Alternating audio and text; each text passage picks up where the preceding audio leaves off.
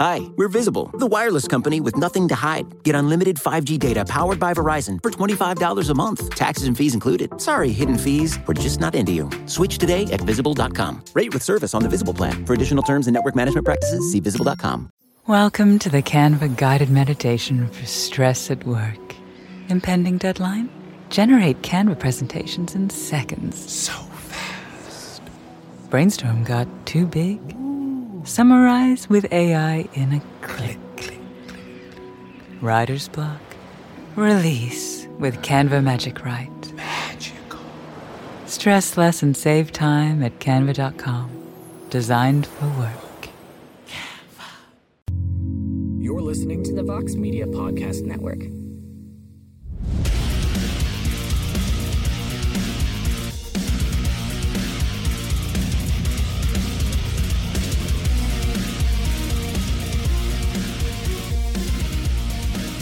Welcome back to The Fighter versus the Writer. I'm your host, as always, Damon Martin, and this week we are getting into what could end up being the biggest pay-per-view card of the year, UFC 280 in Abu Dhabi, and my guest today, my special guest host with me today is a guy I always like having on the show, a guy that's always fun to talk to, breaks down things on his show, and of course he always does a little bit better on our show because, you know, it's just what we do around here. Anthony Smith, how are you, my friend? I'm good, man. I'm glad to be back on here. We've tried it a couple times, and you know, I either forget and mess everybody's schedule up or busy. So I'm glad to jump back on.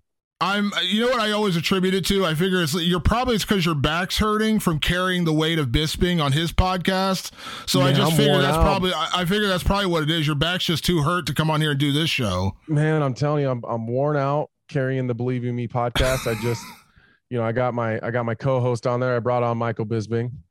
So it's good to have him on, but I'm definitely doing some heavy lifting. That's for sure. Man, the shoulders, the back, dude, that guy just makes you work. He is making me work. That's for sure. Bisping's my boy. For anyone, he was actually the first ever co-host on this show. He co-hosted the first episode of this podcast. So really? Bisping's my boy. Yeah. So just make sure no one thinks I'm actually like ripping on Bisping. That's my boy. No, we just got done recording for like an hour ago. So yeah, Bisping's another my episode guy. Coming out late tonight. He's over filming Red Sonja, dude. He's over. Is he back now, or is he still over there? No, he's still there for another 3 weeks. We've been a little bit inconsistent, and our schedules have been kind of messed up because he's like 9 hours ahead of me. So it's been a labor to just figure out our schedules and get us together. And you know, I got a lot going on, so I've messed it up a couple times, but we're figuring it out, man. I know that some of the believers are getting upset, but we're figuring it out. Yeah, absolutely. Before we get to fight stuff outside of UFC 280, we're going to talk about. I want to ask you real quick how you're doing. Of course, you had the unfortunate ending of your last fight. I know you were dealing with a broken ankle, broken leg. Did you end up having surgery already? I did. I had I had surgery the following Saturday. About a week later, we had to let the swelling go down. To be honest with you, man, I'm kind of a mess right now. The ankle itself and leg is healing up really nicely. So I've been off of crutches for about a week now. So I've been on my own 2 feet for about a week. Started physical therapy yesterday, actually. So, you know, it's always a struggle when you're not used to using it, and you know, it's not, my balance is off and it's not as strong, and you know, just that same old battle. But I guess I don't know how much people are paying attention, or I don't even know if I've ever mentioned it too much, but the night before I went to Paris, I had a weird allergic reaction to some meds, and it was pretty hairy there for a little while. It was a really bad anaphylactic reaction. I was losing my airway. I couldn't swallow. I was having a tough time breathing. I kind of barely got to the hospital in time before things got real rough. So then after I got back from Paris, they found a blood clot in my leg. So I've been battling this blood clot for a while. As you can see, I got this nasty cut on my forehead.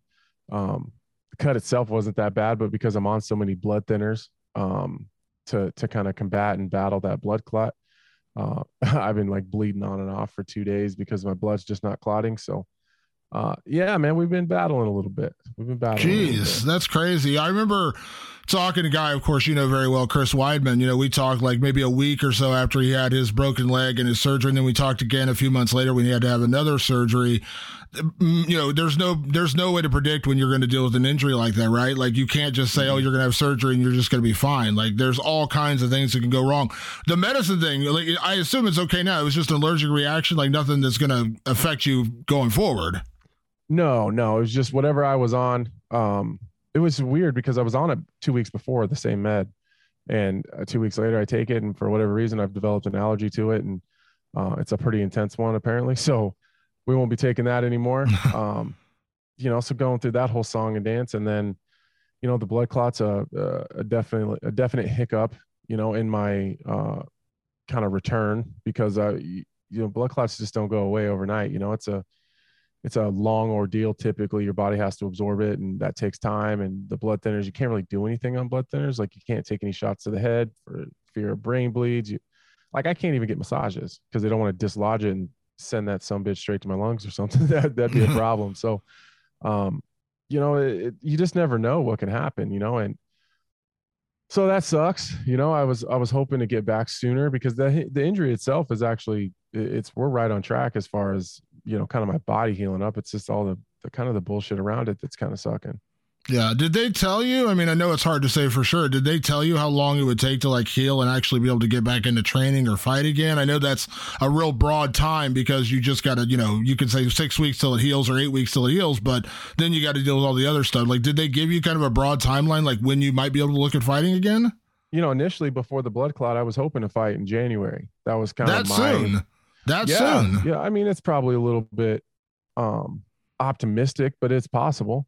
But the blood clot issue really set me back. That really set me back because I don't actually know when I'll be able to do all that stuff again, because it's kind of on its timeline. It's kind of does its own thing. It's your body just has to absorb it, and that could take a month. That could take 6 months. It could be longer. I don't know.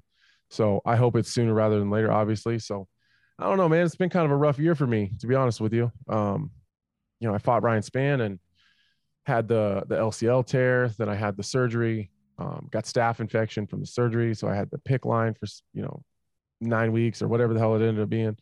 Kind of battled back from that. Once I got back to training, my leg wasn't really responding the way that it was supposed to. So, I ended up being out 10 months for something that was supposed to be kind of a routine 6 week, 4 weeks, it should have been 100%. But, I turned into a 10-month ordeal. And my mom passed away, and then at the beginning, right before training camp started, and then I got into camp and things were going okay. And then, then I fight, I'm feeling really good. I, get this injury and the breaks, and now it's, anaphylactic reaction and allergy bullshit and blood clot. And it's like, just getting fucked around every corner. Yeah. It's like everything that can go wrong will go wrong. Oh, for sure. But you know what? I try to look at it as positively as possible. Maybe it's just my turn. You know what I mean? I've been super fortunate. I feel like I grinded really hard and put a lot of work in and was super active for a lot of years. And I don't know, man, maybe it's just my turn to struggle a little bit. Chris Weidman's kind of always dealt with that his whole entire career. He's been kind of injury ridden and has struggled through staying healthy and getting through camps healthy. And so, and I just bring him up because we're such good friends. So I know his, the intricacies of kind of his career and his path. So, it could be worse. I could be battling through some of the stuff that he's battling through. So I try to keep a positive mindset about it. It's tough when you're in it though. You're kind of in the shit. I don't do well with idle time. So, and now I can't even travel until like the end of October. So it just because of the flying issue with the blood clot. So it all sucks. Yeah, it's weird too. Like it's one thing you don't think about with something like a blood clout. People that don't know like how serious that is, like how big of a deal that is. So, bro, yeah, I didn't even know it was that big of a deal. Like when I got back from Paris, I had like a lot of pain in my leg, but not where the injury was.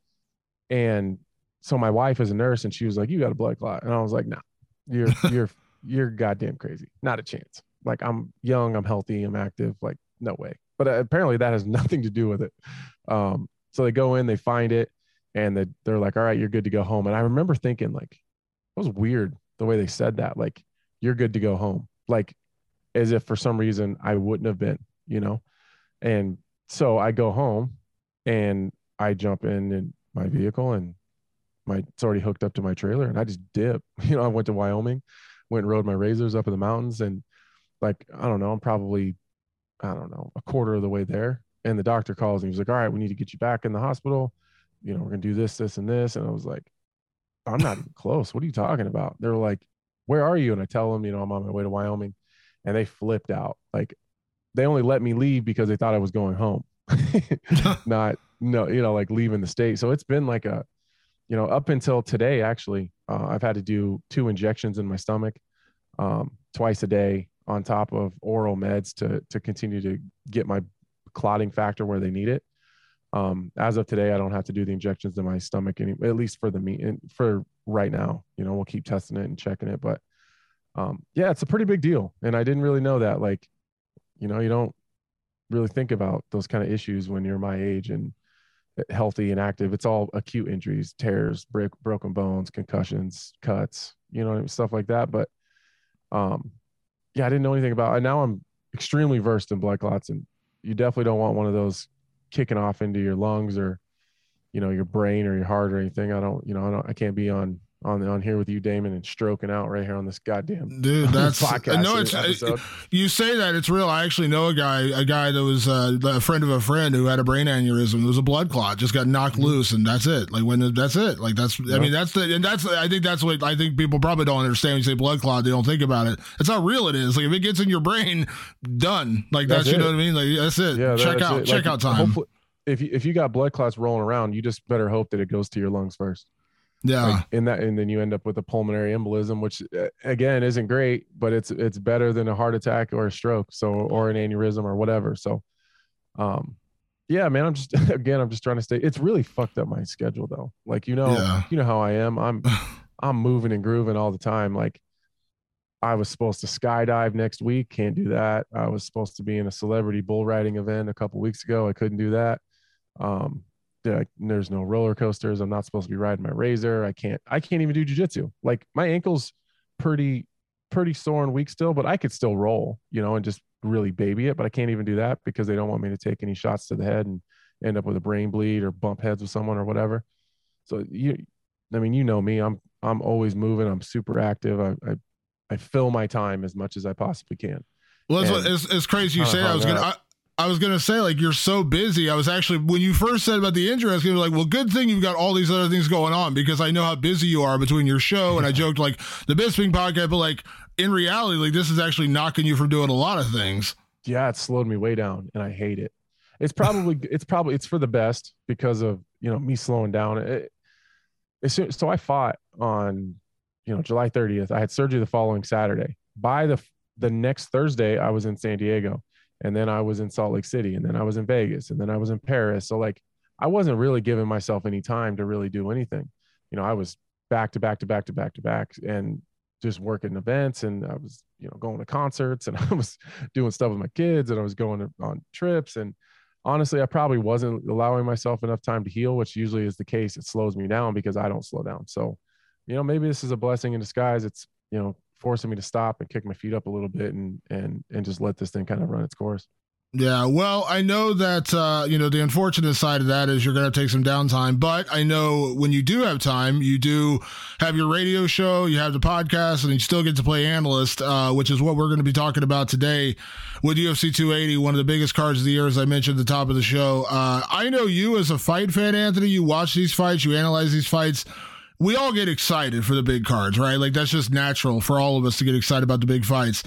This one is ridiculous. UFC 280 is an embarrassment of riches. It's huge. It's huge. And we don't typically get those. Like, maybe, I don't know, what do you think? 5 years ago, they used to stack cards like this a lot, at least the pay-per-views. And then, as time has kind of gone on, I think some of it's a financial thing.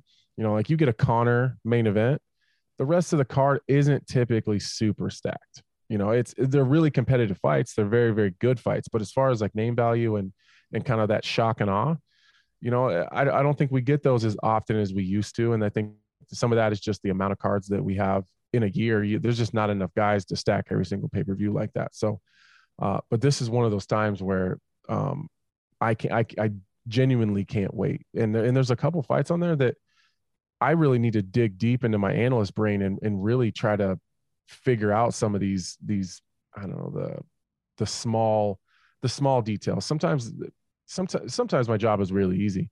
For me, there's a lot of things that jump out on the page right away. I'm like, okay, well, that's going to be a difference maker. There's a couple fights on this card where it's going to be really, really small details that it's going to take a really, really educated person to really catch. Yeah, we're going to talk about the main fights in the card, probably the big 4 or 5 fights in the card. Of course, 2 title fights at the top with Islam Makhachev taking on Charles Oliveira and Aljamain Sterling against TJ Dillashaw. The fight I want to talk about first real quick is one that actually I believe is going to headline the prelims. Belal Muhammad taking on Sean Brady. A really intriguing matchup. Belal is on a real good win streak right now. Of course, Sean Brady's undefeated in the UFC. This is Belal kind of risking his ranking in a way. He finally got that top 5 ranking, and Sean Brady's a little bit behind him. Credit to Belal for taking a fight like this, a risky fight. I talked to Paul Felder. We did a 2022 preview going into the year, and I had Paul Felder on, and we were talking about Sean Brady, and I said, it boggles my mind that Sean doesn't get the kind of hype that Khamzat got, because I think prospect-wise, Sean Brady's an incredible prospect. Khamzat was kind of like that flash in the pan in that moment where everyone could have jumped on him. But I was like, dude, people are sleeping on Sean Brady. He got that signature win over Michael Chiesa. Now he gets a chance to maybe jump in that top 5. But stylistically, I think this might be one of the worst matchups for him because Belal Muhammad is an incredibly good wrestler. He's a grinder, incredibly good cardio. Now it's only 3 rounds, so he doesn't have to go 5 rounds. But again, it's a weird one because on paper, I think, man, Sean Brady, he could be a guy that could knock on the door of title contention. But I think right now, in my opinion, he's going up against one of the hardest fights for him in this entire division. Oh, I think you can say the same thing for Belal Muhammad, though. Absolutely. If I'm Belal, there's no way I take this fight. It's probably the worst matchup in the division for him, and it's really risking your ranking. There's not a lot of reward. So I want to reiterate what you said and really give Belal credit because this is super, super risky and a really hard fight. These guys they're the worst matchups for each other. I think that it's going to come down to, can Belal take him down?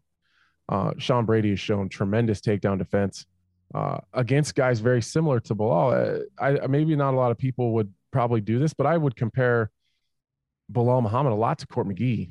Just not and to be fair, I think Court's probably a better striker, a little bit older, not quite as strong, output not quite as high, but they're similar in a lot of ways as far as their grinding, cardio-based kind of wrestling game.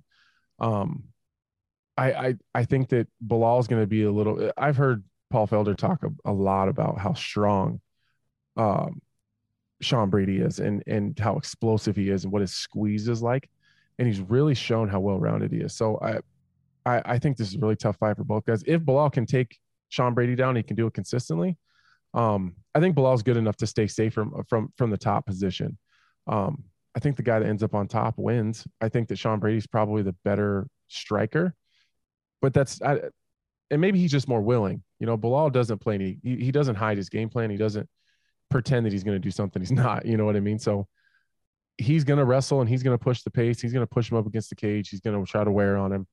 And I think Sean Brady's going to be prepared for that. I really think this is going to be a much closer. I think a lot of people from the outside think the Belal is going to get smashed, and I don't see it like that. But I think it's going to be super competitive. I think it's a toss up. Honestly, I think it's a toss up. I think it comes down to the takedown. Yeah, I don't think it's one-way traffic either way. I don't think, and they cross each other out so easily. Like you think about Brady's grappling versus Belal's wrestling, and I know that sounds kind of asinine. They're kind of the same things, but Brady's more of a grappler, submissions, real strong jiu-jitsu. Belal is an incredible from the top. Yeah, but from the top. And then Belal's a really good wrestler, grinder. And if this is a 5-round fight, I would probably lean a lot more towards Belal because he pushes that pace. 4th, 5th round, can Brady hang? We saw Brady, have some, I won't say struggles, but he did have some moments with Chiesa, when Chiesa was pushing him. And that was like 2 guys who are extremely similar to each other with Chiesa and Brady. I lean towards Belal only because I'm still a big believer in momentum. When you're on a roll, it's hard to stop you. And I think there's a lot of confidence from Belal right now. And I think that Belal has that right now where he knows he's knocking on the door of title contention. Now, he could easily overlook Sean Brady, and I think that's a huge mistake, but I don't think he's going to do that. So I lean a little bit towards Belal because he's been there. He's had the bigger fights. He's had these main events. these kind of high profile fights. I know Sean had the Chiesa fight. I don't want to discount that one, but he hasn't had a lot of those moments. So I lean a little bit towards Belal, but I won't be shocked if Brady pulls this off whatsoever. I'm really high on Sean Brady. I kind of hate they have to fight each other because they are so similar. I'd kind of like to see them fight other kinds of guys, but I'm leaning Belal, but I know people are going to say, oh, pick a fight. I'm picking Belal, but I won't be shocked if Brady pulls it off. Oh man, I'm with you. I'm leaning Belal. I think the experience is a huge factor. I like the pressure-based kind of grind that Belal brings to it. I think you're 100% spot on the momentum and kind of how Belal is going to look at himself going into this fight. He's been there before. He's been in some grindy, shitty situations. He's been deep. He's been in deep water before. And I do believe that he can get the takedown. And I think that that's what it comes down to. Now, if Sean Brady, Belal is predictable. That's the one knock that I would ever really have on Belal. You know what he's going to do. There's no secrets there. And even if he wanted to, his game is at striking base. So there's not a shit ton of threat there to Sean Brady. So I would suspect that they're going to work very, very hard on this takedown defense. Now, can he close that gap in the amount of time that he's had since he's known about the fight? I don't know. We're going to find out. But if he can't, and he can't consistently stop takedowns, like if he can't stop 4 out of 5 or 5 out of 6 around, he can't. I don't think he can beat Belal Muhammad. Yeah, I agree. Totally agree. Talk about high risk. I won't say low reward because, again, a win's a win in the UFC. It still means something regardless, but it is high risk, low reward. Is Beneil Dariush coming back, taking on Mateusz Gamrot. Of course, Mateusz coming off a big win in his last fight, first main event. Arman Tsarukyan, incredible 5-round fight. I've been very high on Mateusz. I remember talking to him when he got signed to I'll never forget, I texted him when he got signed by the UFC, and I actually got a response from Joanna Jędrzejczyk, who was there with him, joking with me, saying, now that he's in the UFC, you have to go through me to talk to him. It was really funny. But Mateusz Gamrot, I've been high on him since KSW. He had an incredibly close fight in his debut, and then since then he's looked just incredible. Great team down at American Top Team. But I am so high on Beneil Dariush. I don't think this guy gets nearly enough credit because Beneil is such a quiet guy. He's never going to be the guy to say crazy things. And even you think about Islam Makhachev, he says I'm going to smash you, like the old school Khabib kind of trash talk. But he's never, he's typically not the guy to say crazy things about his opponent. Beneil will say less than that. Beneil is not going to say bad things about anybody. And he had the injury that knocked him out of the Makhachev fight. This could have been him if he had beaten Islam. Unfortunately, he doesn't get it back. And I'll be honest, Anthony, I love the Dustin Poirier Michael Chandler fight. We all love that fight, right? We all want to see that fight. But in the back of my head, I'm like, Beneil got done dirty a little bit. I'm not saying I don't love that fight, and I'm not knocking Mateusz Gamrot, but come on. Realistically, Beneil should have got one of those two guys, right? He should have gotten Chandler. He should have gotten Poirier. If you're not going to give him Makhachev, which I understand, you're not going to give him the title fight. Again, I understand. Come on. The guy can't get one of the other top 5 guys? Man, oh shit. Fuck, you have to edit that out. Goddamn. At the end of the day, though, I'm not surprised. I'm not either. He's not super active. And at some point in time, you're responsible for your own popularity. If it's not trash talk, then you got to find everybody's interesting. You just got to find it. I think Beneil, by being uninteresting, is interesting. He's just a regular guy. He's a super normal phenom when it comes to jiu-jitsu. He's just not active enough. You got to keep reminding people. You really do. And I'm fortunate. People are going to say, "Well, you're not that active recently. You fought once last year. You fought once the year before." I'm in the public eye a lot. I'm on the desk. I'm on interviews. I do podcasts. You know what I mean? I'm busy. I'm out there enough to where it makes a difference. So he's not doing any of that stuff. He's got to put himself out there a little bit. And he's got to find a way to generate some interest. To be fair to him, I would suspect that Chandler and Poirier don't want that fight. So I'm not saying they turned it down. I don't know if they were even offered it. But that's going to be a tough sell to either one of those guys. So, because it's risky. He's not super well known. There's not a lot of money that are going to be chasing. There's not a lot of money in that fight. There's not a lot of negotiating power in either one of those fights or at least for either one of those guys. There is with each other. So if you're going to be in a tough fight, it might as well be for a lot of money versus someone who's super well known. Why do you want one of the toughest fights for you in the division against a guy that nobody knows for your normal paycheck? So yeah. Unfortunately for Beneil, it comes down to finances. I still love the Gamrot fight though. The MMA nerd in me loves that fight. Now, as far as the casual fan that's just scrolling through there, maybe that's not their thing, but I really enjoyed the Tsarukyan fight with Gamrot. I thought his wrestling and grappling is some of the best scrambles and grappling exchanges I've seen in a really, really long time. And I'm looking forward to seeing how kind of his scrambling, wrestling, positional base game really kind of mixes and melts with Beneil's, crazy power in his hands and his willingness to exchange, but also like sharpshooter type grappling. I think that matchup's really interesting to me. Yeah, I love the matchup, and it's really intriguing too because I think people I'm guilty of this too because Beneil, when I first talked to Beneil when he first got in the UFC, I pegged him so much as a grappler, and he's a tremendous jiu-jitsu guy. And we saw what he did to Tony Ferguson, just taking him down at will and just beating on him and really just hammering away and doing that to a lot of guys. But he's got real power in his hands, and he's really developed his striking. Like when he knocked out, God, why am I not thinking the one knockout? He had Scott Holtzman. He knocked him out with the I think it was a spinning back elbow, spinning back fist. Yeah. He's got tremendous power, and I think that and Mateusz Gamrot's a really good wrestler too. Again, they cancel each other out in a lot of ways. In that I know, I would probably say Mateusz is probably the better overall wrestler. But I don't know that he wants to play that game with Beneil Dariush because, do you really want that guy grabbing at triangles, grabbing at legs, grabbing at arms? That's why it's so interesting to me. Like, what's his game plan going to be? And on the feet, I think Mateusz is faster, but Beneil hits like a truck. That dude hits really hard. And how old is Beneil?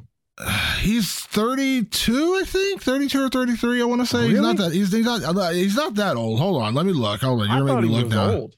He is 33. He is 33. Yeah, he's got that gray hair. He's got that gray hair. Looks old. Yeah, he's got that gray hair that kind of throws you off. He's got that gray hair that kind of throws you off there a little bit. Hopefully he doesn't kick my ass for calling him old. I thought he was older than that. No, 33. But that's again, stylistically, this is such a fun matchup. And I love Mateusz Gamrot. This is a huge opportunity for him. Like I said, I'm not saying that there's a risk and a reward in every fight. I don't care who you're fighting. But there's less for him because he's not he's not as highly ranked. He's not as established. You know what I mean? So it's he's risking. Obviously, he's risking it because he's fighting in the UFC. We all know that. But Beneil's got the ranking. Beneil's guy one fight away from a title shot. You know what I mean? So Mateusz gets to go in there and kind of be free, do his thing.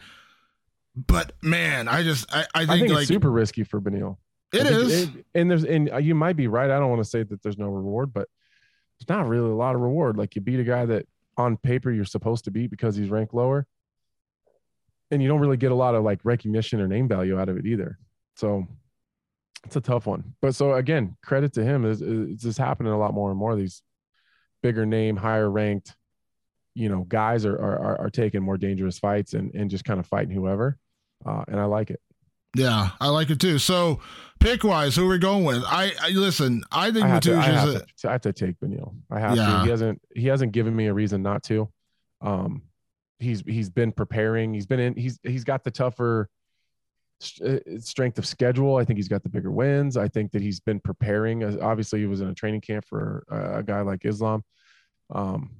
I think just all the way around, he's got just more experience at a higher level. Yeah, I agree. I'm going with Beneil as well.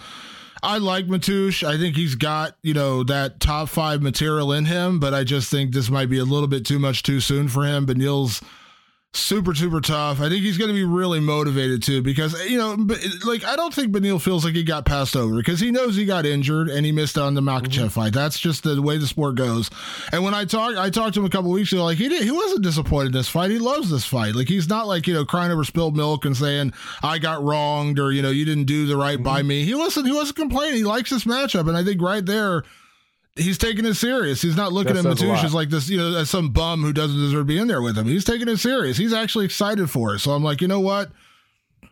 again, will he, because I said for a long time, I thought like Beneil Dariush is the guy I think would give a guy like Charles Oliveira problems, because Charles can out jiu-jitsu almost everyone. I don't think he can out jiu-jitsu Beneil Dariush. Now, can he knock him out in the feet? Sure, he could do those kind of things, but that would be a really intriguing matchup on the ground, because you're not going to just out jiu-jitsu Beneil Dariush.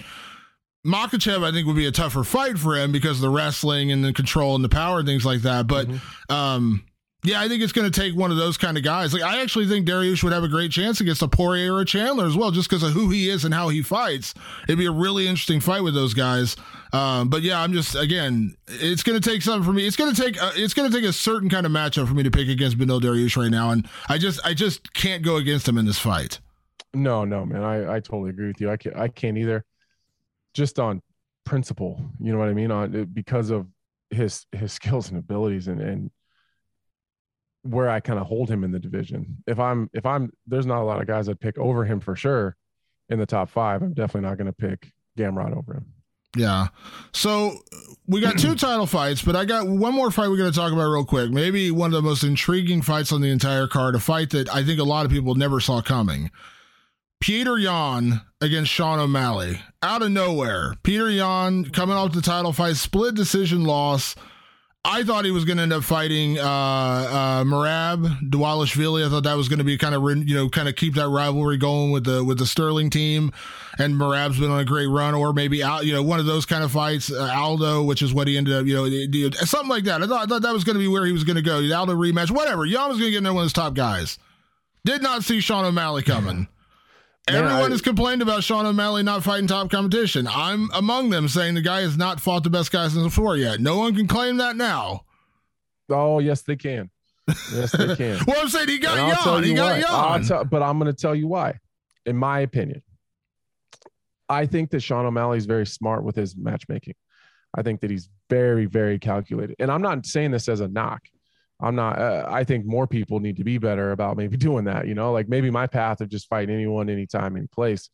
Maybe that's not the greatest path to success in the end. It's it's the biggest fight with the biggest name guy for the most money.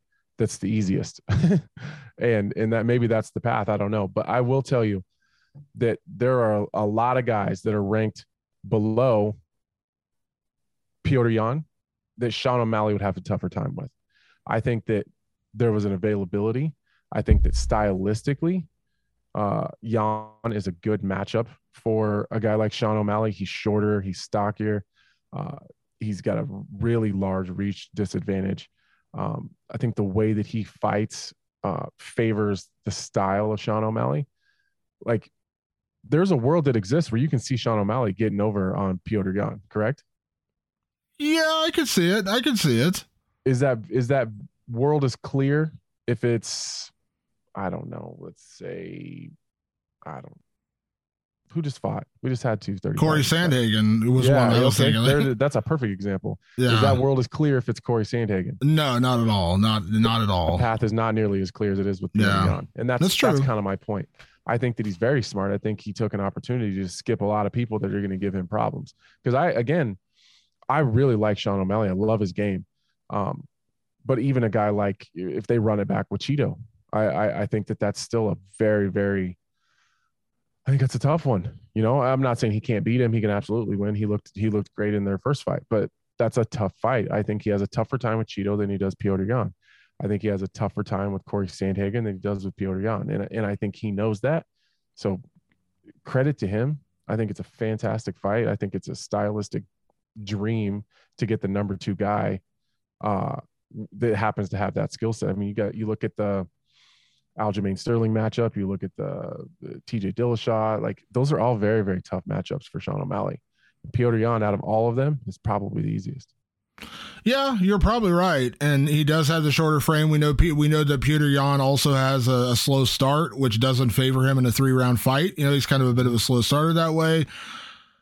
But I tell you what intrigues me about this one is, and listen, I like Sean O'Malley. And when I say that, it means I'm about to say something negative about him. I was going to say it, but he's a front runner. He's a guy, if he can control the pace, he can push you around, he can bully you, he'll win.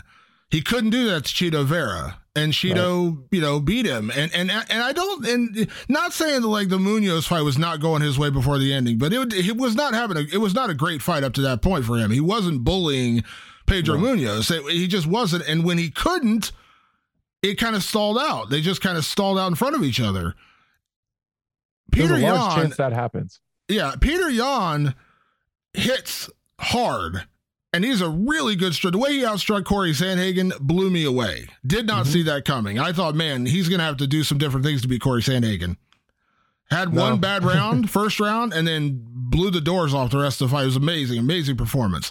And you could try to make an argument he beat Sterling. I don't think he did. I thought, Aljamain clearly won the rematch, but it was a good fight, especially in the third, fourth, and fifth round. I like Sean, but I just think this is too much too soon. I just think if he can't, and that's what Peter Yan does not get bullied. You know what I mean? He does not get bullied. You look at like when Aljamain finally got him down in their rematch, even then, Aljamain, who is maybe the best grappler in the bantamweight division, I'm not talking about like Rana Yaya, I'm talking about like at the top of the division, like in terms of pure wrestling and grappling, he's incredible. Couldn't put him away. Peter Yan could not be put away. Unless Sean O'Malley gets in one of those kind of freaky situations where he grabs onto him and takes him down. And I think people forget, like Sean O'Malley, when he first came in, a lot of people thought he was a jiu-jitsu guy. Now we know he's a striker. He's a good striker. Unless he gets in one of those moments, he's not going to bully Peter Yan. I don't think he can do that to him. And I think this is too much too soon. If Petr Yan comes out and he starts taking distance and he's walking Sean O'Malley down, that's going to be the indicator right there. If Sean O'Malley can back off Petr Yan a little bit, kind of how he did Munoz, and get him to kind of stare at each other in a mirror, then that's kind of where I think that's where Sean O'Malley is going to have his greatest opportunity. But if Petr Yan comes in, he's mean, he's angry, he lost his title, he's trying to get back to it, and he starts just walking him down and walking through all his bullshit, it's going to be a long night for Sean O'Malley. Yeah, I agree. And listen, or a very short one. Yeah, it could be very short. I mean, you're right. Stylistically, this is more favorable than, say, Corey Sandhagen. I fully agree. Corey Sandhagen, long, rangy striker. He's going to match distance for distance with a guy like O'Malley, 100%. But Peter Yan, I mean, there's been, like I said, when Peter Yan, other guys that Peter Yan has fought, I had the same kind of thought. Like, he's a shorter, stockier, slower starter. I'm like, okay, this is going to be bad for him. And it didn't. I mean, the way he went out there and just, I mean, he took it to Aldo. I mean, Aldo, of course, he just retired. Jose Aldo's a legend. The way he took out Jose Aldo was incredible. And again, I think this is a 5-round fight. I think I would be lopsidedly in favor of Peter Yan because I just thought he gets better as the fight goes on. But even in 3 rounds, the 3-round fight does make me a little nervous because if he drops one round, like the first round, he's got to get going. He doesn't have any more opportunities. Yeah, but I just get going, and I don't know if he likes being forced like that. I think he likes to work himself into it. Like have a little bit of a slow first round. We can go slow through the first half of the second and just move our. Well, you can't do that in 3 rounds. You don't have that much time. It makes me wonder, though, like I remember when and I know this is a much different stylistic matchup, but it reminds me though when he got matched up with Faber. That was a 3-round fight, and he just came out there and took it to him. Now, again, I know Faber is not Sean O'Malley, but I'm saying like he didn't waste time, and I wonder how much of that slow start is the pacing himself for 5 rounds too, because he's been a lot of 5-round fights recently too. You do pace yourself, and he seems to get stronger as the fight goes on. He's also really smart because when you look at what Corey Sandhagen did to him in the first round, it's like Yan adjusted between rounds, and then Corey couldn't do that to him anymore. Like Corey couldn't do what he was doing anymore. O'Malley likes being a front runner. He likes bullying people. And when he can't bully you, I just don't think he's the same guy. Cheeto wouldn't allow it. And he struggled. And then again, Munoz, not a lot happened in that fight, but Munoz didn't back down. Munoz wasn't like, you're chasing me, you have to chase me. No, he stood right there in front of him, and then O'Malley they were frozen. They didn't really throw. They were just kind of like waiting for one guy to pull the trigger. I don't think you can do that. I think Peter Yan is going to walk him down. He's going to close the distance. And I think this is going to be, it's kind of like, remember like back in the day when like George St. Pierre lost to Matt Hughes, he got tapped out early and like everyone's like, oh man, he's still not quite there. That's, again, I know, we're talking about Sean O'Malley versus George St. Pierre. It's a whole different story, but I think this is just too much too soon for him. It is a more favorable matchup. I 100% you're right on that, but I can't pick him to beat Peter Yan. Peter Yan is so good. And I am a Peter Yan believer. Like, I am fully a Peter Yan believer. I don't know that he'll beat Aljamain in a rematch. I think he would beat a TJ Dillashaw, if that ever happened. I think Peter Yan is the second best bantamweight in the world, and I just can't pick Sean O'Malley at this stage who's to beat him. I just can't.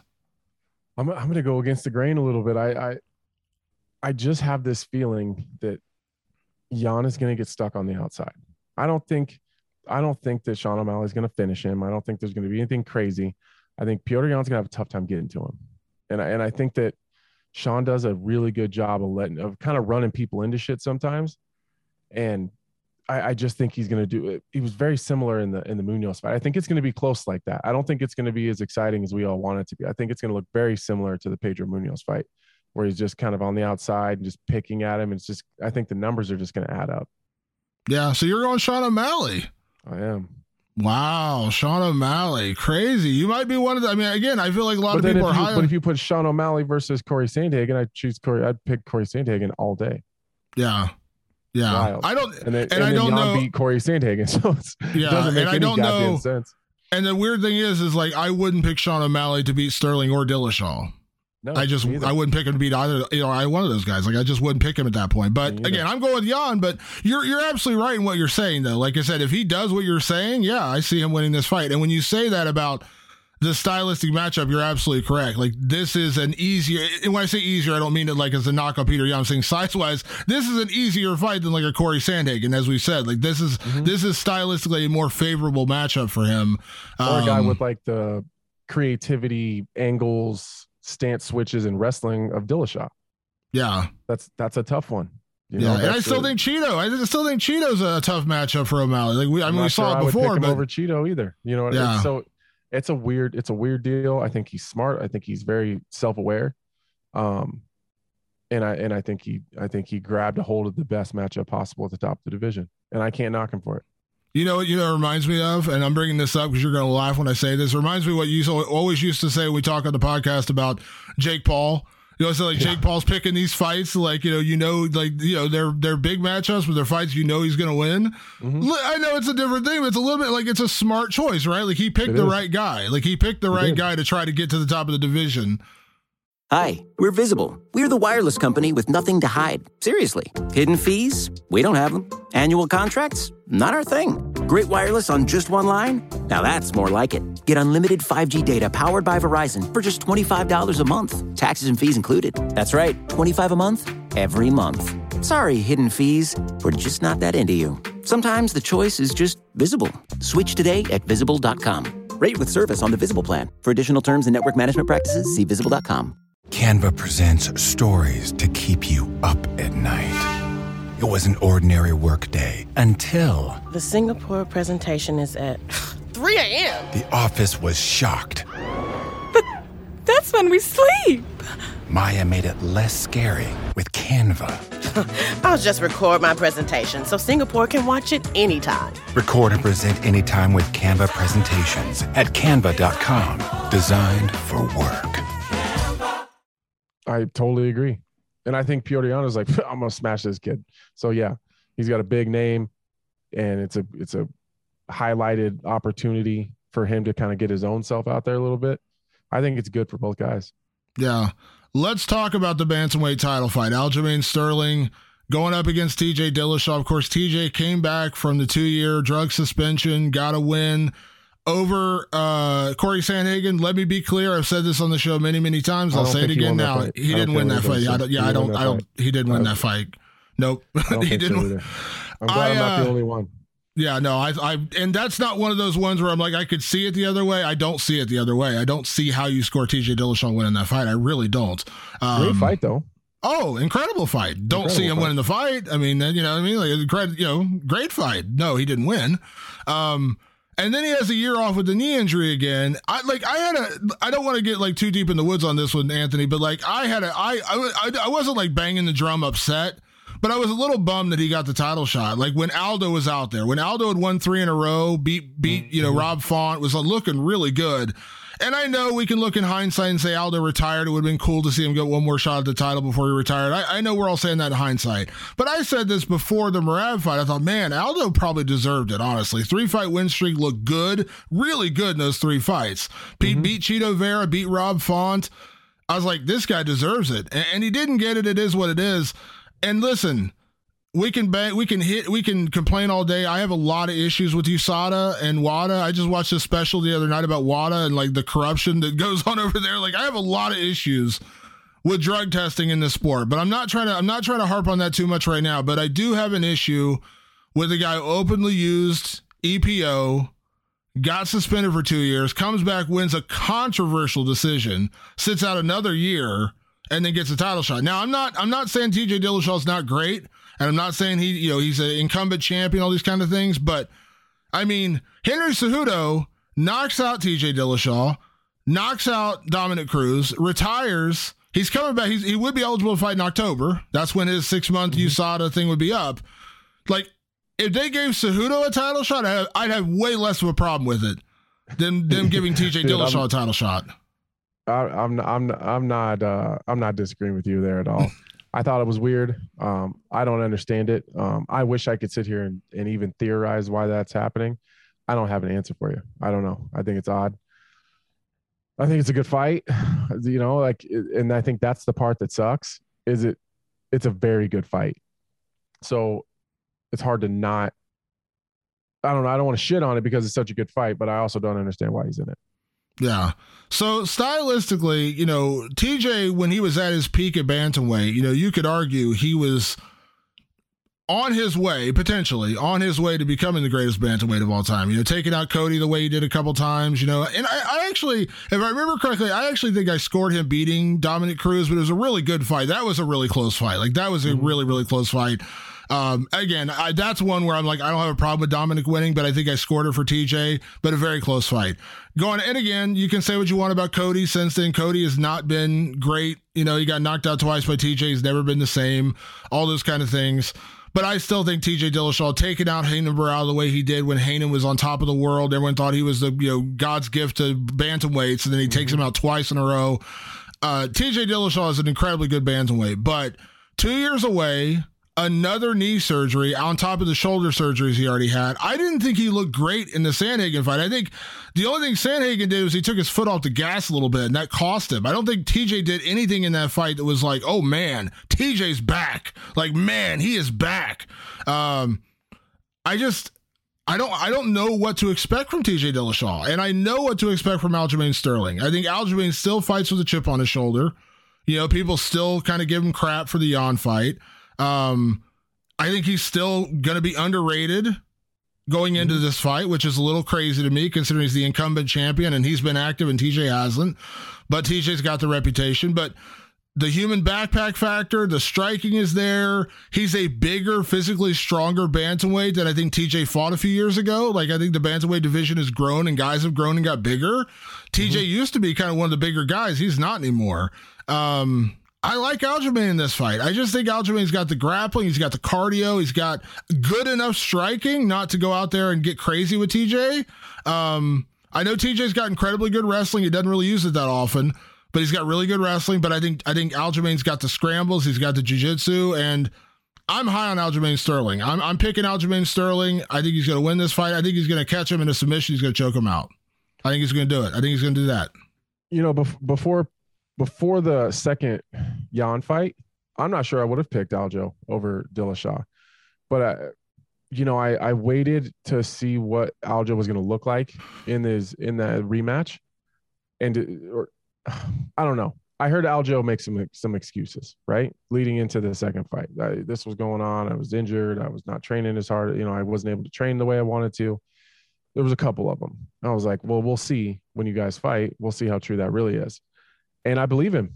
I think we got a much closer version of the real Aljo in that second fight. Now, if that same version shows up against TJ Dillashaw, I think we got some serious problems. I don't see TJ Dillashaw dominating the wrestling with Aljamain Sterling. It's just not going to happen. I think his striking is good enough to stay safe, like you said, and not do anything crazy. And I think he's a better scrambler. I think he's a better finisher. I think he's the more dangerous finisher, especially in those scrambly exchanges. And the bad part about TJ style is it's so free and flowy that he does end up in a lot of scrambles and he ends up in a lot of weird positions because he is so comfortable. You can't do that with a guy like Aljo. So I am also picking Aljamain Sterling. Yeah, I think this is the fight where Aljo kind of gets his respect a little bit, because you could say the Petr Yan rematch, it was really close. Again, I thought Aljamain won, especially. I thought I still think he should have got a 10-8 round. I know people are going to argue it wasn't a 10-8 round, whatever. I thought he won the fight. And it was a close fight, though. Split decision. Petr Yan had a great late part of the fight. Aljamain was strong early. But I think this is kind of his coming out party a little bit. I think this is the one that's going to kind of convince people that Aljamain is as good as maybe people like myself have been saying he is for a couple of years now, that he didn't get that respect as much coming out of the Yan fights. I get it. I think this is the one where he gets it. I think this is the one where he looks impressive and people are like, wow, we got to pay attention to Aljamain Sterling now. We got to give this dude his respect. I 100% agree. I think that the pressure of that is going to be greater than the pressure of the title. Because this one's big. This one's big. It feels big. It feels different. And I think a win over TJ Dillashaw really shuts up a lot of people. I really do. I think Aljo knows that. Yeah, and I think again, I think Aljo fights more. I think he gets more out of it. Like, of course, he'll get paid. He'll retain his title, but I think there's a lot of intrinsic value in a win over TJ Dillashaw that you can't really put a number on. Absolutely. And this is, like I said, this is the one where I think Aljo still fights with a chip on his shoulder, and I think that benefits him. I think he always feels like he's the underdog, and I think that benefits him. If there comes a day where he's like, I'm just going to kill this guy, I'm going to blow this guy, maybe that's where he gets caught. Maybe that's where somebody gets him. But I think as long as he fights with that chip on his shoulder, he's going to be tough to beat because people keep underrating him, and I think that works to his advantage. Honestly, I 100% agree. He is very much a beginner's mindset, where he's always trying to prove something. He's always trying to convince you, like, I can do this. I'm going to be this good. It kind of sounds crazy sometimes, and I like him for it, but he's always trying to convince you. And there's a lot of times where like, Aljo, I believe you. Like, you don't got to convince me. I know how good you are. It's not me you got to convince. But that mindset is what has made him so great. Yeah. All right. It's the big one. It's the other title fight. Technically a vacant title. Come on, let's be honest. Charles Oliveira is the champion. He's the champion. Charles Oliveira taking on Islam Makhachev. Incredible fight. Of course, Charles has looked unbelievable. 11-fight win streak. I think 7 or 8, 9 finishes along the way. Coming off beating Justin Gaethje, choking out Justin Gaethje, choking out Dustin Poirier, knocking out Michael Chandler. Islam Makhachev on, I think, a 10-fight win streak, unbeaten, coming off the win over Bobby Green, coming off the win over Dan Hooker. This is such a fun matchup on so many levels, and I know a lot of people are ready to anoint, Makhachev is the Khabib 2.0. He's Khabib's boy. That's his guy. That's his coach, and that now it's his student. Everyone's right, but man, this kind of feels a little bit like, not quite as much as the Aljamain Sterling fight, but once again, it feels like, are we forgetting how good Charles Oliveira is? Like, why? I'm not saying Makhachev isn't good. He is. He's incredibly good. But are we so fast to anoint him as Khabib 2.0 that we're forgetting what Charles Oliveira has done to the best of the best in this division? That's one thing Makhachev can't say yet. He has not done that against Gaethje. He has not done that against Poirier. He has not done that against Chandler. Charles Oliveira has. Damon, I'm not doing it. I'm not doing it anymore. I always like, I don't want to say discredit, but I always doubt Charles Oliveira. And then afterwards I tell myself, fuck, why do you do that? Like, because I have a lot of respect for that guy. But then, even going into the Poirier fight, I'm like, well, Poirier is kind of the uncrowned champion here, and I believe in Charles Oliveira, but I think Poirier gets this done. And I did the same thing with Chandler, and I'm not doing it anymore. Even though I start digging deep into the details and I start watching film, and I'm like, I don't know, maybe he just gets controlled and he can't catch. I'm not doing it. I'm sticking to my gut. And I think Charles Oliveira beats Islam. I do. I think when you're as dangerous on the ground as Charles Oliveira, when you're as dangerous of a finisher as he is, when you're so willing to, when you're not afraid of something, it takes all the power away from it. Everybody that Islam has fought, for the most part, has been terrified of his wrestling and his top game. It's the same thing with Khabib. when you're not afraid of that and you have no fear of it at all, I think that takes some of the power away from it. I think that Charles attacks so much and creates so many scrambles and can do that over an entire 25-minute fight if he had to. I think that that's going to nullify at the very least Islam's top game in his wrestling. And I think Charles Oliveira is a better striker. I think that he's more powerful on his feet. I think he finds shots better. I think he attacks the body better. And I think he can neutralize the wrestling at the very least, or at least I think he can. I don't think he's going to get controlled.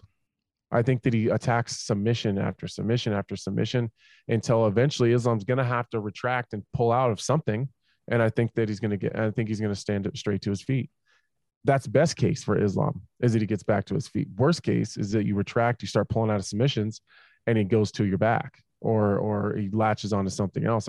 I just think he's going to attack until he either finds something or gets back to his feet. And I think he wins the striking exchanges. And I would not be shocked. I would not be shocked to see Charles Oliveira get a takedown.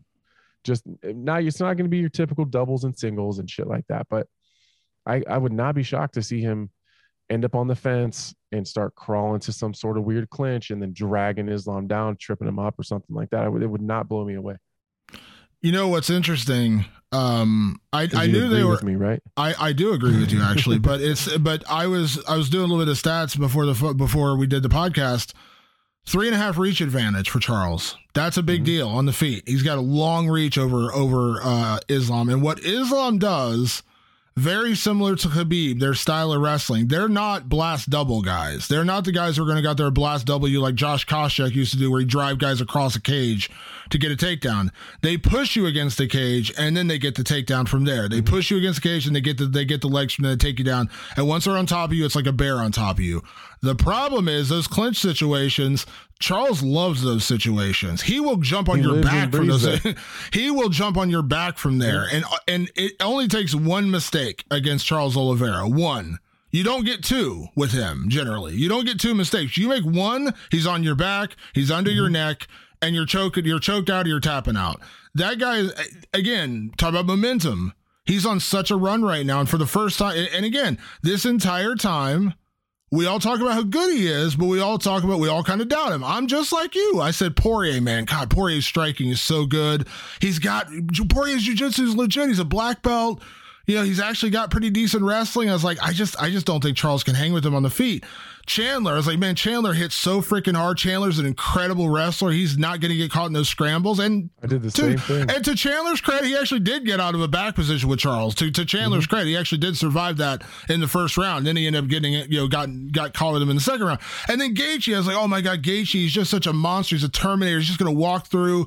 He's a legit NCAA Division I wrestler. He doesn't use it much, but he's got it. So you're not going to be able to do those kind of things to him. Wrong. I did the Three same, times in a row. 3 times in a row. And I'm like you, I'm done. I'm done picking against Charles Oliveira. I'm done. Until he loses, I'm done. I'm done. It wouldn't matter if they were like, yeah, all right, Charles Oliveira versus Francis Ngannou. Like, fuck it, I'm Charles. Like, I'm done doubting him because, and not only just because I for whatever reason, I don't know why I honestly, he's the only guy I've ever done it with, where I'll just praise him and praise him and praise him and praise him and then pick against him. I don't know why I do that. And it's not just because I'm just saying that. I believe it when I do it. I'm like, he's, the same issues with Gaethje, the power in his hands, his wrestling ability, his wild man mentality, Poirier's technical striking coupled with his power, with his takedown defense and his good grappling. Like, I'll come up with every reason why after I'll praise Charles for an hour, I'll come up with every reason why the guy across from him has the tools to beat him. I could do that with Islam. I could, but I'm refusing to because I've been wrong up to this point about Charles Oliveira. And at some point in time, I just going to have to eat my words and say against my initial reaction to pick against him, there's something there. There's something there. And I think this one's the easiest one to pick Charles compared to the other three, as crazy as that sounds. I really liked your analysis on how Islam and Khabib wrestle. It isn't a lot of doubles and singles. They're not running the pipe and knee tapping and driving across the octagon. It's right where Charles is super comfortable, and that's where he's the most dangerous in the wrestling exchanges. That's where he's going to climb to your back or get a real dirty foot sweep. And I just, for whatever reason, I'm just feeling like it's going to be dominant. I really do. Yeah. Level, which would be crazy. I'm a big believer in level of competition. I really am. And if there's one knock that you got on Islam, he hasn't. He hasn't fought the best guys in the division. He hasn't walked through fire. Now, maybe he beats Gaethje. Maybe he beats Poirier. Maybe he beats Chandler. I don't know, but he hasn't done it. But he hasn't. There's just more unknowns with him. Has he mauled Bobby? Yeah, he mauled Bobby Green. He mauled Dan Hooker. Good for him. He mauled a couple. Yeah, great. But is Dan Hooker a great wrestler? Is Dan Hooker a top 5 guy? He's not. I like Bobby Green very much. Is Bobby Green a top 5 lightweight? He's not. He's never been that way. You know what I mean? He's a good fighter. Did he fight Moises? Thiago Moises. Yeah, Thiago Moises. I thought that fight wasn't as dominant as it should have been. Yeah. The way that people talk about him. And I'm not saying Islam almost got beat, but he lost a couple scrambles and he lost position a couple times.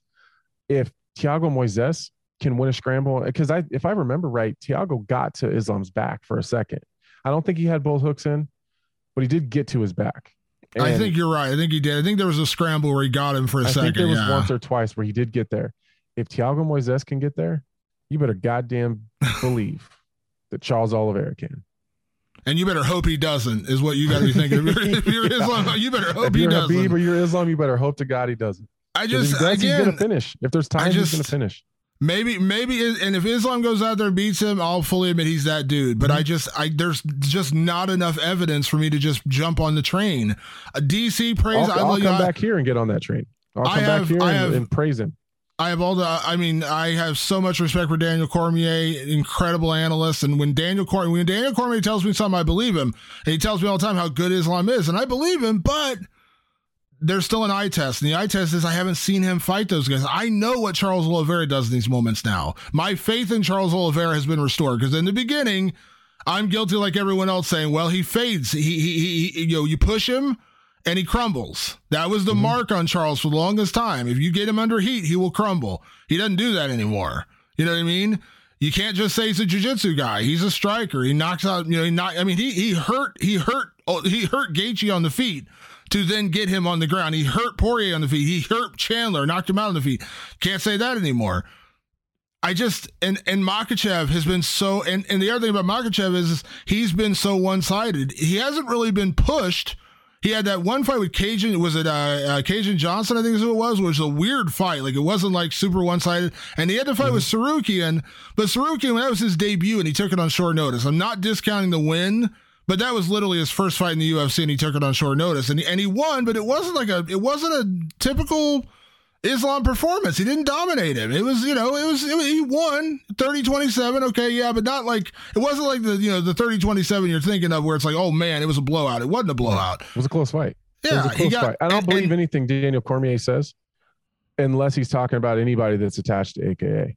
And that, I can't knock him for that. You know what I mean? That's anybody connected to Habib or AKA or Hab. I get it. Because I do the same thing with my own training partners. Like I see the best in them. I see the best opportunities. Like, well, I'm not lying to you. It's just I'm closer to it, so I believe it more. So I think there is some of that. I don't know how honest Daniel Cormier would be, even if he didn't believe that. Would he say that? Probably not. Yeah, that's true. So, that's very true. And I think you're right. I think that Islam has he just hasn't been tested. He hasn't fought the level of competition, and he might beat he might beat Gaethje. He might be Poirier, but like you said, he hasn't. So we can't use that. And I don't give a shit. Even if I didn't have a reason, I'd still pick Charles Oliveira. Yeah, I'm with you. I'm going Charles. I think it's once again. Yeah, I think it's gonna be and I don't care what they say about the title. It's and still. He's still the champ. I mean, come on. That's just I hope BS. They say and still if he wins. I hope they do too. Last thing, I want to ask you one question before we get out. We've been on here for a long time. I won't take up any more of your time. I am curious. One last thing I want to ask you about real quick before I get you out of here, Anthony. Beyond UFC 280, you did the interview with Ariel after your fight, and you were talking. We've talked about this on many of our interviews, but I'm bringing that one up in particular. You talked about your old weight cuts to middleweight and how that just basically almost killed you. And I was thinking about that the other day because when we first talked years ago, you were a middleweight. And I'm like, in my head, I can't remember Anthony Smith as a middleweight now because you've done so much at light heavyweight and you're so much bigger now. Yeah. Like the thought of you cutting down. I want to ask your opinion real quick, not about what, like, and I'm asking what you think he should do. I'm not asking you to knock what the guy's doing and talk about this, but I am curious, a guy like Khamzat Chimaev, incredible welterweight. We know how good he is, but you miss weight by 7.5 pounds. And now he's talking about it. Because here's the thing. I think Khamzat Chimaev could be a real serious threat to Alex Pereira or Israel Adesanya. With his wrestling and his grappling, he's a serious threat. Now, I can't say that as much against a guy. You know, again, I know Leon Edwards is the champ now, but against a guy like, I think Usman, those kind of guys, Colby, even I know everyone hates Colby. Can't discount Colby's wrestling and cardio, dude. I'm sorry. But you're not like him. That fucking guy can fight. Yeah, so I'm not talking about any of that. I'm not asking your opinion on like knocking the guy. Like I'm not asking you to take a shot, but like you've gone through this. You know how much like different you feel as light heavyweight. Would you recommend Khamzat to go up to middleweight, or would you say like because he has legitimately fought at welterweight and done well. He had the Gilbert Burns fight. That's an incredible barn burner of a fight. Maybe he really did just have one bad weight cut. I don't know. I'm curious your opinion real quick. I just want to get your opinion before I get you out of here. Yeah, real quick. Honestly, I think he should stay. I think he should go to middleweight. Because he's only getting old. He's only getting older. He's still a pretty young guy. So he's only going to continue to get bigger. And by taking that off of his plate, he could grow technically and athletically so much faster without having to suck his body. Because what happens is you start to train, you get in these camps and you're training all the time and your body wants to grow. It wants to be healthy. It takes more to fuel it. Your body wants to adapt to what it's doing. If you're also sucking yourself down and stopping that process, you're just hurting yourself. I think that there's bigger fights at 185 for him. I think that his name value means more at 185 right now. There's crazy superstars at 170. 185 could use a couple, and I think there's some great matchups up there for him. So I, just broadly, if I was Mr. Chimaev, I would probably stay at middleweight. I remember what Michael Chiesa told me when he went to welterweight. He said, I used to spend my entire training camps training to get to 155. Mm-hmm. I wasn't training to get better. I was training to cut weight to 155. I never got better because I was always freaking out about what could I make 155. Mm-hmm. I heard you talk about like how much you just killed yourself to make 185, like how much you just depleted your body. And I can probably imagine the same way, right? Like you couldn't really focus on getting better because you were just like, I got to get down to 185. It was such a Yeah, like that's exactly what I can only imagine how much of Chimaev's time is spent thinking I got to get down to 170. You know what I mean? Like how much of his camp is he thinking I can't do this or I can't do that or I got to do this to make sure I'm 170? Most of it. Most of it. Because did you see the wrestling match between him and Jack Hermanson? I did. You see the size of that goddamn guy? Yeah, dude. Jack Hermanson is not a small middleweight, and he was significantly larger. Yeah. So I would suspect that his entire training camp is focused around getting his weight down. Yeah. And listen, and that's unfortunate. I'm not saying I'm picking him. I'm not going to make that kind of crazy declaration, but right now, if you ask me right now, like you said, like, could he beat Adesanya? I'm not saying he could. I'm not saying he couldn't. I'm not saying he couldn't. I think he could. I think he could. It's not crazy. It's not crazy. That's stylistically. Now, would he? I don't know. You got to dig into it a little deeper. But could he? For sure. Yeah. For sure. And definitely could beat Alex. Yeah. I stuck that one into the end, and you notice I didn't bring up Conor. See, look at me. I'm getting headlines, but I'm not bringing up. Look at that. You love it. What's the two you always tell me? Conor and John Jones. Those are the ones people always like to jump on those grenades for you, Anthony. Oh, yeah. Always. Did you see Conor poor Bisping caught a stray bullet in Conor's tweets the other day? I did, man. I was like, you're just spraying them everywhere. What the hell did Bisping do? Leave my friend alone. Now, I don't know. I need him on my podcast still. You can't make him all sad and hurt his feelings. I don't know what Conor's doing with his Roadhouse movie. I hope he does a great job. I'm going to watch. I loved Roadhouse growing up, man. When I was growing up as a kid, I loved Roadhouse. I was a big Patrick Swayze guy. But Bisping's actually a pretty good actor. Like, I've seen Bisping in some stuff. He's pretty good. So, you may want to slow down. He's been acting since before Conor was even in the UFC. Yeah, you may want to slow down on the "you're a better actor" right now. I'm just saying, like, you can say a lot of things. Bisping's not bad. He's actually pretty good. He's actually one of the few guys. I'll be honest about this, Anthony. He's one of the few guys when I see his name on a marquee, I don't immediately cringe because there's one particular fighter UFC Hall of Famer, former women's champion. I won't mention her by name, but when I used to see her name on the marquee and acting, I was like, this is going to be rough. And you're like, she's not very good at this. And I was never wrong, Anthony. I was never wrong about that. Just saying, I was never wrong about that. But I don't get that feeling with Michael Bisping. I'm just saying, when Michael Bisping's on a marquee, I'm like, ooh, it's Michael Bisping. I'm excited to see this. Gonna watch Didn't get that feeling with certain other people. Just saying. Other unnamables. Yeah. Anthony, thank you for taking the time. I know beyond anything else, we talked at the top of the show, all the things you got going on, but in seriousness, I know you don't have to take an hour out of your day to do this. So I really do appreciate you doing this. Keep doing what you're doing. I'm sure we talk a lot off the air, but I'll tell you this on the air. Hope everything, goes well with the recovery, the blood clot, and everything works out. So enjoy a little bit of downtime with the kids and everything. And seriously, I do appreciate when you do this with me. I appreciate you, man. Let's not wait so long in between next time. Absolutely. All right, man. Take care. A big thank you once again to Anthony Smith for coming on and breaking down everything as it relates to UFC 280 coming up in just a couple of weeks from Abu Dhabi. A reminder, that is going to be an early start time for that pay-per-view. I believe the prelims start at 10 a.m. Eastern. The main card starts at 2 p.m. Eastern. It is a ridiculously stacked card, an embarrassment of riches, if you will. And we're going to have wall-to-wall coverage on MMAfighting.com, of course. But so make sure you're up early and ready to watch that one because it's going to be an incredible card from Abu Dhabi, headlined, of course, by Charles Oliveira taking on Islam Makhachev for the vacant lightweight title. As always, we appreciate everyone tuning into the show. Make sure you check us out each and every week on all your favorite podcast platforms, Apple Podcasts, Spotify, and of course, you can always catch us over on MMAfighting.com, where we will have you locked down and covered for everything UFC 280 related coming up in just a couple weeks. I want to say a big thank you to everyone that tunes in each and every week to the show. We'll be back next week with more Fighter versus Writer. Again, a big thank you to Anthony Smith for coming on and breaking everything down with me. And we will see you guys next week for another edition of the Fighter versus the Writer. Thanks for tuning in. See you then.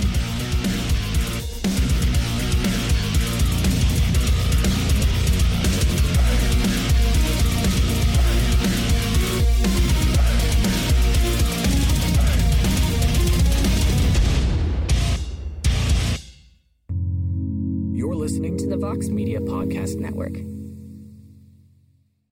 Hi, we're Visible. We're the wireless company with nothing to hide. Seriously. Hidden fees? We don't have them. Annual contracts? Not our thing. Great wireless on just one line? Now that's more like it. Get unlimited 5G data powered by Verizon for just $25 a month. Taxes and fees included. That's right, $25 a month, every month. Sorry, hidden fees. We're just not that into you. Sometimes the choice is just Visible. Switch today at Visible.com. Rate with service on the Visible plan. For additional terms and network management practices, see Visible.com.